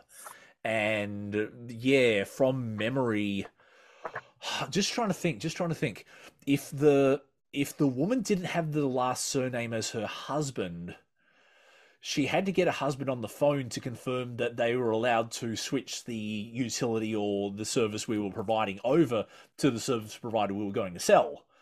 And this is only about 20 something years ago. Yeah, that's But, the thing. it Look, was in South Australia, which is admittedly behind the times, but you know, that's look, it was still going on. So my parents were not married. I took the surnames of both of my parents. Mhm. My mother was not a Mrs. And whenever she got called up for an appointment, they'd call her Mrs. McGuinness, and she would always object, and she'd say, "No, I am not a Mrs. I have never been married. I never will be married. I am a Ms." Okay. Okay, because the assumption was that if you had a child, then you had to have been married. Yep. That was the assumption back then. It isn't any longer, which is a good thing. But so I think these things, culture changes, society changes, traditions do change. We absorb new traditions, such as the welcome to country, which is becoming a tradition. But I mean, it's what I've said for a while about there is culture changes by definition, right? That is how culture works, and you have to differentiate between what is good culture and what is bad culture. Get rid of the bad stuff and keep the good stuff. As far as I'm concerned, we should be taking oaths in Parliament at all. We should not be using the Lord's Prayer at all. In fact, we shouldn't have a queen at all. And quite frankly, I think she's right, Lydia Thorpe, in taking a stand against it and highlighting the discrepancy, because part of the problem with these sorts of traditions is that they go on because no one points them out. Okay, but her problem wasn't with the Queen herself. Her problem was with the colonising part of it. That's where. Well, she brought that in because she was making a point about the fact that we're still taking oaths to a queen that's irrelevant. Well, the problem is she signed up for a job. She signed up to work in a place that she knew she would have to swear allegiance to the Queen, and I'm sure she has no problem taking the Queen's money, you know, a lovely $200,000 something per year as a Senate backbencher. So there's no problem with colonisation there. She's working. Well, that's the thing. You have to change the system from within. You've got to get into but she's the not. system. She's a petulant child having a tantrum. That's all she is. Grandstanding. It was grandstanding. It's like I don't know what she's not proposing. Well, I don't know what she's proposing, but she had done this as part of a coordinated effort with other individuals. So, say for example, she had said to her whole party, "Look, I'm going to do this. I need you to back me up on this. Let's do it as a party." Then, okay, you're trying to impact and influence it. What Damien is saying has a ring of truth in this situation, but also what Clancy is saying also has a ring of truth here. The way she's gone about it is grandstanding. Yeah. But the only way how you can get rid of the system that you currently have. So, say, for example, in England, up until the 1860s, you could not be a member of Parliament and be an atheist. The only way how an atheist could change that is by becoming a member of Parliament, lying that they were a Christian, and then proposing legislation, as was done, to allow for atheists to be in Parliament. Yeah. Well, Exactly. yeah, that's interesting. So but however, not every Indigenous person agrees. We have Jacinta Price, who is from the Liberal National side of the equation, who accused Lydia Thorpe of immaturity. And don't take the job. I kind of agree. It's like, you don't take the job, don't take the money, don't. Yeah, it's like that. That is just to me, that is a woman having a dummy spit. Look, I'll tell you what's really caused all this. There's the elephant in the room that's caused all this. Ooh. Lydia Thorpe is just upset that Neighbours has ended. That's all it is. She's been trying to buy one of the properties in Ramsey Street, and she couldn't get the deposit down, so she's just thrown her toys out the pram, and this house manifests.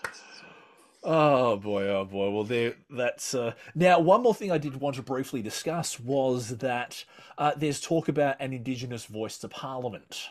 What are your thoughts on that, ladies? What does that mean? Sorry? What would that mean? Well, essentially what they're trying to do is have some sort of an advisory group made up of Indigenous leaders who can speak for their communities to advise the government of the day what sort of policies should be enacted for their benefit, or what things they find are deleterious, I guess, in the policies and platforms that they're putting forward. So essentially, it's a way that Indigenous people can have their say in Parliament without necessarily being a parliamentarian. Here's something I'm going to propose, and this is purely for debate purposes. But should Australia have what New Zealand has? Because New Zealand has the Maori seats. Should Australia have its own equivalent? Well, that's actually the model that they've been basing it on. So they have actually had some consultation with other Indigenous groups, including New Zealand. There's recently been a delegation from Australia that's gone over and discussed this with them, and looking at the model that they've set up. So it's going to be a similar sort of thing, because, of course, the other thing that they've been talking about is having a treaty, which is what the Maori people have. So there's been a lot of consultation, there's been a lot of research, and this has sort of become the most acceptable, I guess, model for most Indigenous groups who are influential in this area. It's not acceptable to everybody. There's a lot of Indigenous groups that don't like this model, but essentially it's been in the works for a while, and they've looked at lots of different ways of achieving it, but without actually having a treaty, or without having that sort of formal type of process. This is one of the ways that they want to get the ball rolling, I guess, is to have this group as an advisory group. They won't have real power, but they will be able to censure. Which is different to the New Zealand system, because those electorates actually elect members of Parliament. Yeah.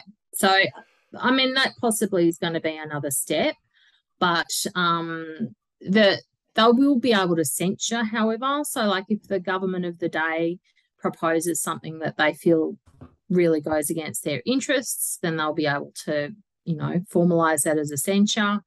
So the idea is that there's a bit more influence from Indigenous people in the way that policies and laws are made in Australia, without them actually being in Parliament. How is it different to ATSIC, the Aboriginal and Torres Strait Islanders Commission that was in existence up until about a decade ago? How is that different? How is this different to that? Well, that was more about land rights and things. This is a bit more wide-ranging. I think ATSIC went well beyond land rights and went to Indigenous Yeah. activism, much like Lydia Thorpe now is in the business of. I'm trying like the thing. If there were no Indigenous, like if Indigenous people were excluded from Australian Parliament, I would kind of see the sense in this particular body. But we have about almost a dozen Indigenous parliamentarians in federal parliament already. So Indigenous people already have a voice in parliament. They do, but as I said before, is not all Indigenous people believe the same things or come from the same areas. So what is a voice? But a voice of parliament is trying to be that unified, that catch-all voice that we know won't work because Indigenous people have lots of different beliefs about how things should be run. And that's one of the objections that people have about it too. So, you know, I'm definitely not saying it's a perfect idea. It's just an idea. I agree. It's an idea, but then why don't we also have like a Chinese voice to parliament? Why don't we have a transgender voice to parliament? Why don't we have a gay voice to parliament? Why don't we have all these other voices to parliament based upon identity? Because Aboriginal people were the original owners of the land. Yes, I agree that there are specific and different requirements here that cannot be rectified through traditional political means, such as the other three groups that you mentioned there can be. I'm not sure what you mean by that. Not sure what you mean by that, Phoebe. So, for example, I, as a trans person, if I was in Australia, would not be asking for a treaty with the government of Australia to recognise my rights here. What is being asked for here is a specific recognition of rights that cannot be afforded to individuals through standard legislating here. Such as, because call me ignorant, but we're asking for an internationally recognised international treaty. Phoebe, what rights don't Indigenous people have? What rights don't they have at the moment? You're missing what I'm saying. You're missing what I'm saying here. It is two separate nations trying to agree a treaty on the recognition of each other. I, as a trans person, am not trying to get myself recognised as a nation. Well, this is... But I suppose how far do you go? I'll tell you a personal story. I met with so as part of my kids' kinder, decade or so, 1 or 2 decades ago, we had like an Indigenous excursion. And so we had to go to a national park about 20, 30 kilometers away, and there was an Indigenous demonstration, and the person who led the Indigenous demonstration was actually the head of the Murrindindi tribe. And one of the things he said, during the presentation was that this is our country and we share it with you. Please look after it. So why isn't his statement that we share the country binding on every other Indigenous person, some other Indigenous person who goes, no, you took our country off us and we want it back? Well, it's not. That's the point, because he's a different person. Yeah, exactly. But he is an Indigenous person, and he is the head of his own tribe or clan or nation. He's the head of his tribe, but he's not the head of anyone else's. I think what's being missed here is that there's an analogy that needs to be drawn here to the USA. And there has to be also an analogy that is drawn to New Zealand. Mm-hmm. And what is the position within Australian society of these tribes and Indigenous groups? Are they the same as in New Zealand? Are they the same as in the USA, where they are considered separate sovereign states? Yes, they have nations within separate states. Yes.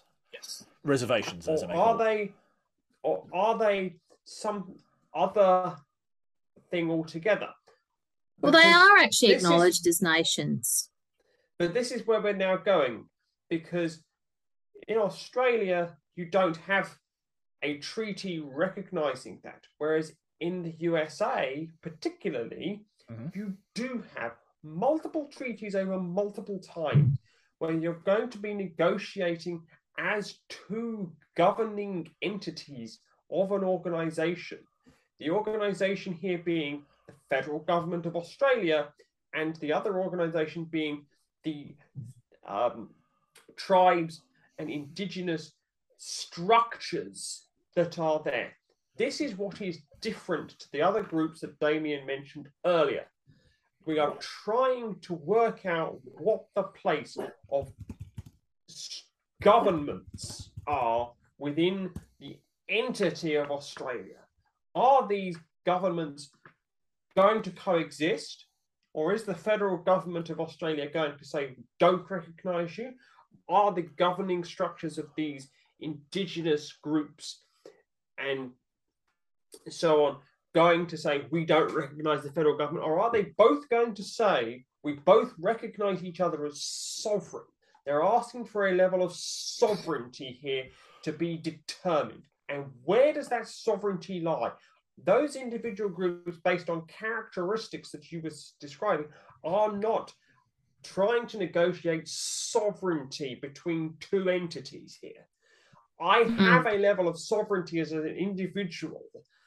I, as a group, are not asking to debate sovereignty.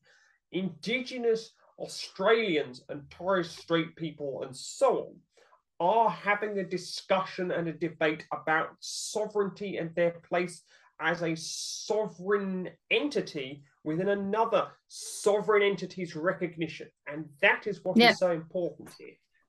Yeah, I completely agree. Yeah, with but I'm reading through this from the Heart website, not and I see nothing about, because that's where the end goal is, and this is step one to get towards that end goal. This is step one. I don't see that, but okay, I'm not gonna argue the point. Okay, but... step half for you, David. step half, baby steps. But like, I just fail to see how this is different to ATSIC.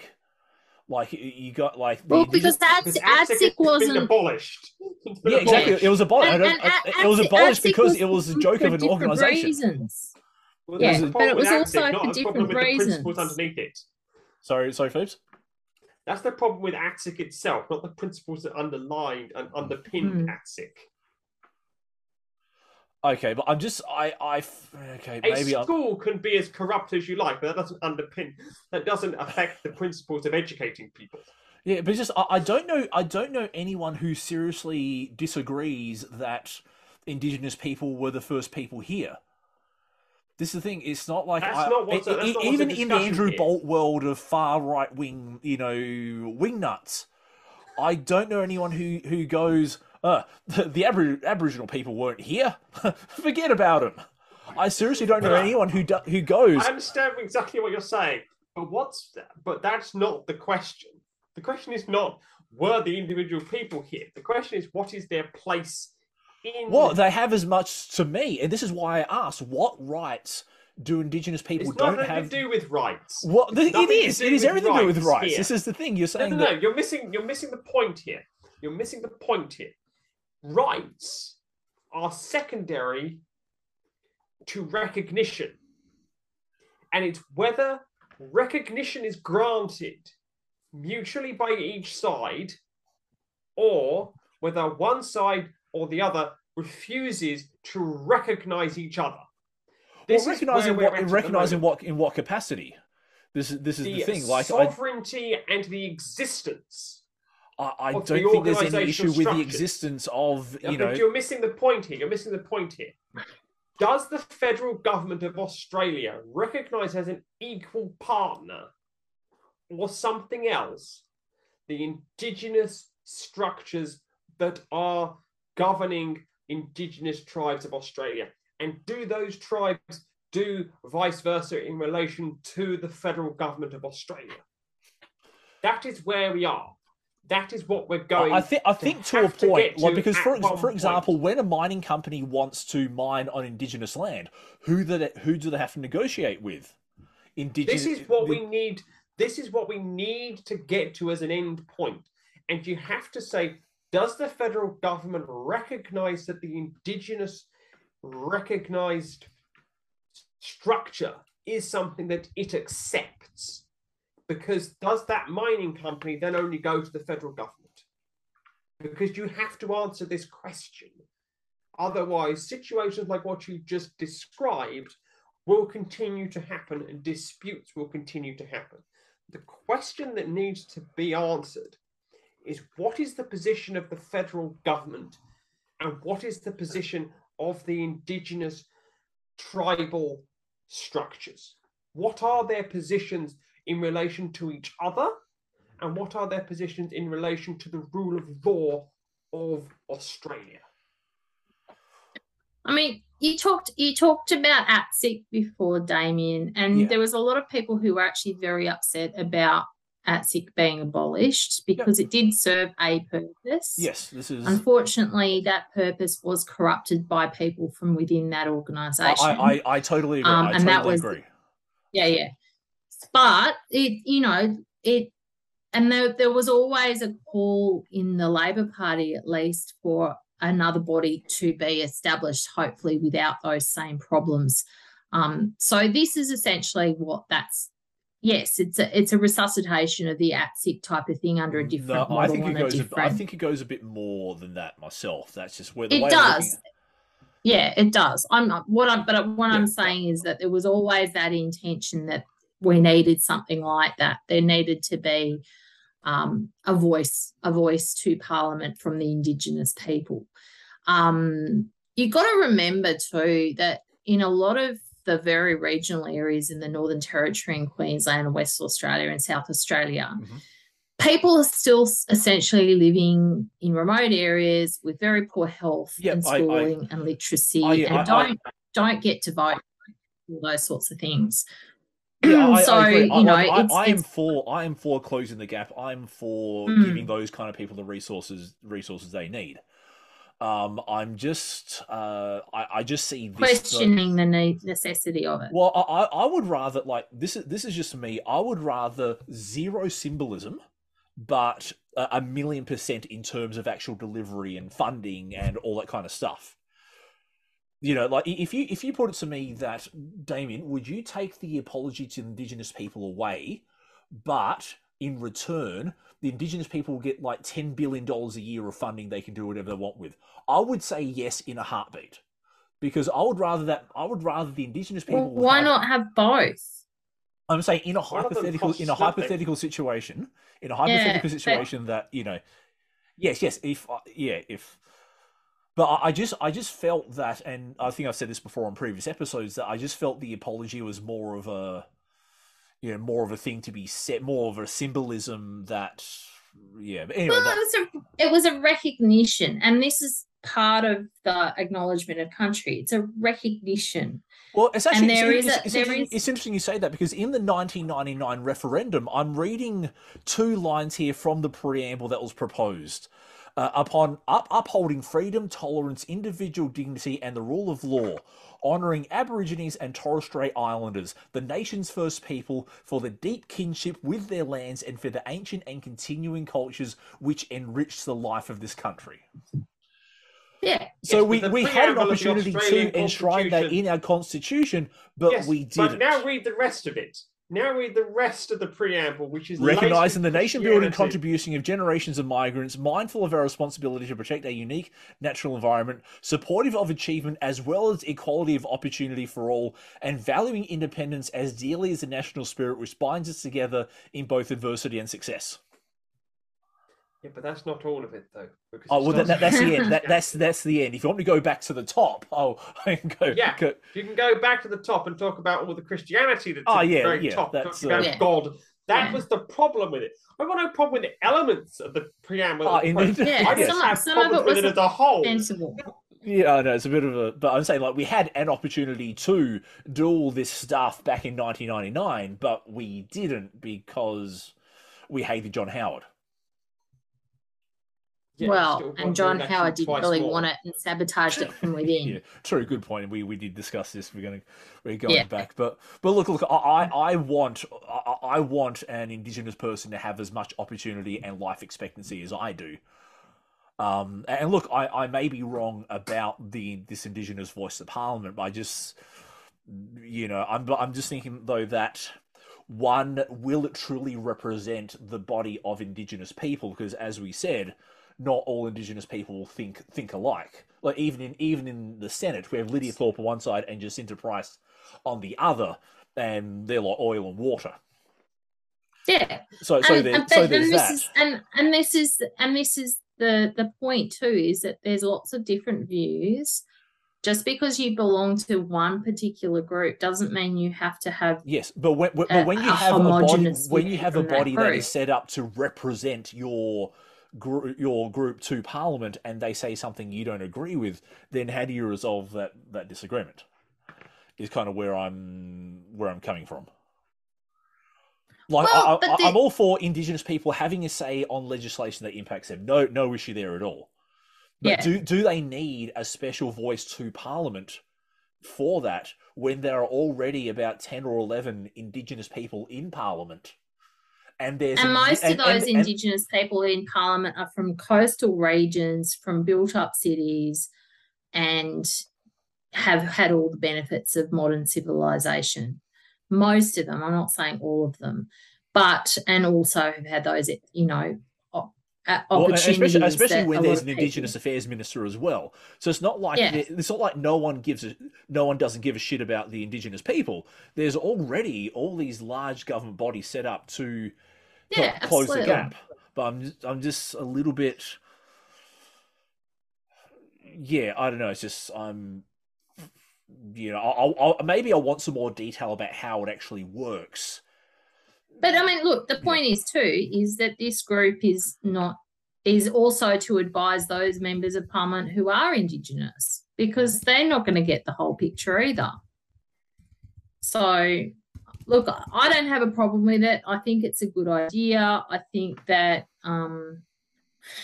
as long as, they are very careful about the model that they're using, and they're not going to have the similar problems with corruption that the ATSIC did have.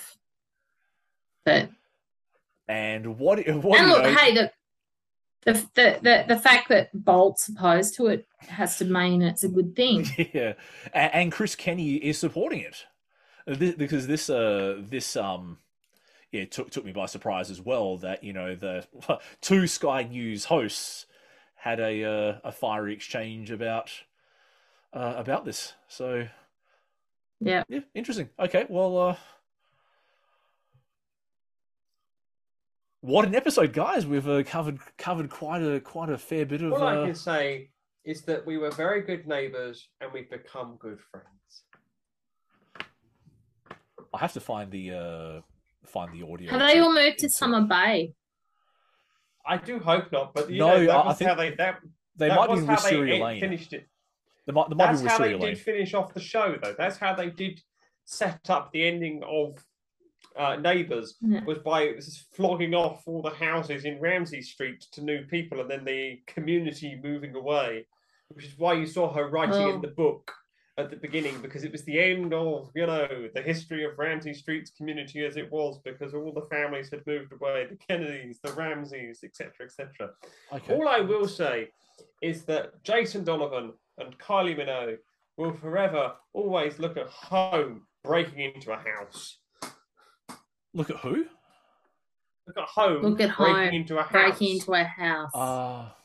I'm not sure what that's in reference to. I'm sorry. There's a scene in there where the characters played by Kylie Minogue and Jason Donovan turn up, and there's nobody about. There's a window open, and they both climb through the window, breaking into the house. Okay. This has been episode 21 of Let's Save the Governor General, with our Neighbours recap from Phoebe J. Rose. Until next time, bye. Bye-bye. In history's page, let every stage advance Australia fair, in joyful strains that land Australia.